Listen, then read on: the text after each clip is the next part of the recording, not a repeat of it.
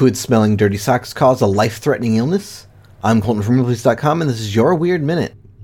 A 37-year-old man in Zhangzhou, China was taken to the hospital after he developed a sock-smelling addiction that threatened his life.